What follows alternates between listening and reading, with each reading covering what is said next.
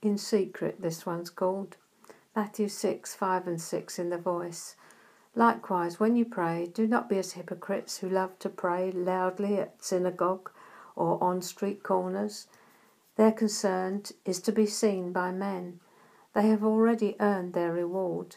When you pray, go into a private room, close the door, and pray unseen to your Father who is unseen. Then your Father who sees in secret will reward you. Rewards, here we go again. That's what it's all about, not now, but in eternity. Something many of us give little or no thought to, eternity. The fact that now we're being trained for reigning because we are destined for the throne forever. This lifetime is all we have to get ourselves trained up and ready.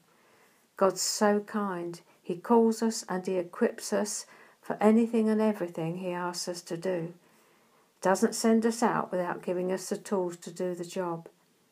But first, He has to shape us, knock off those rough edges, smooth us out.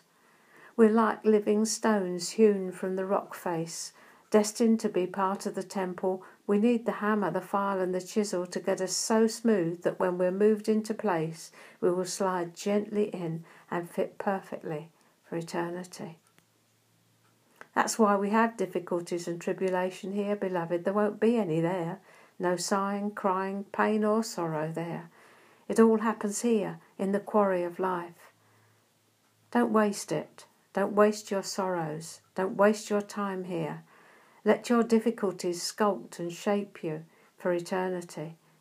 Determined to get better, not bitter, through them. Develop that secret life that Jesus talks about here. The prayer closet, where no one but you and He are party to what's said. The secret place of God's own heart for you. Don't be like the hypocrites who want to be heard and admired for their much praying. Get away with Him. He loves every connection He has with you.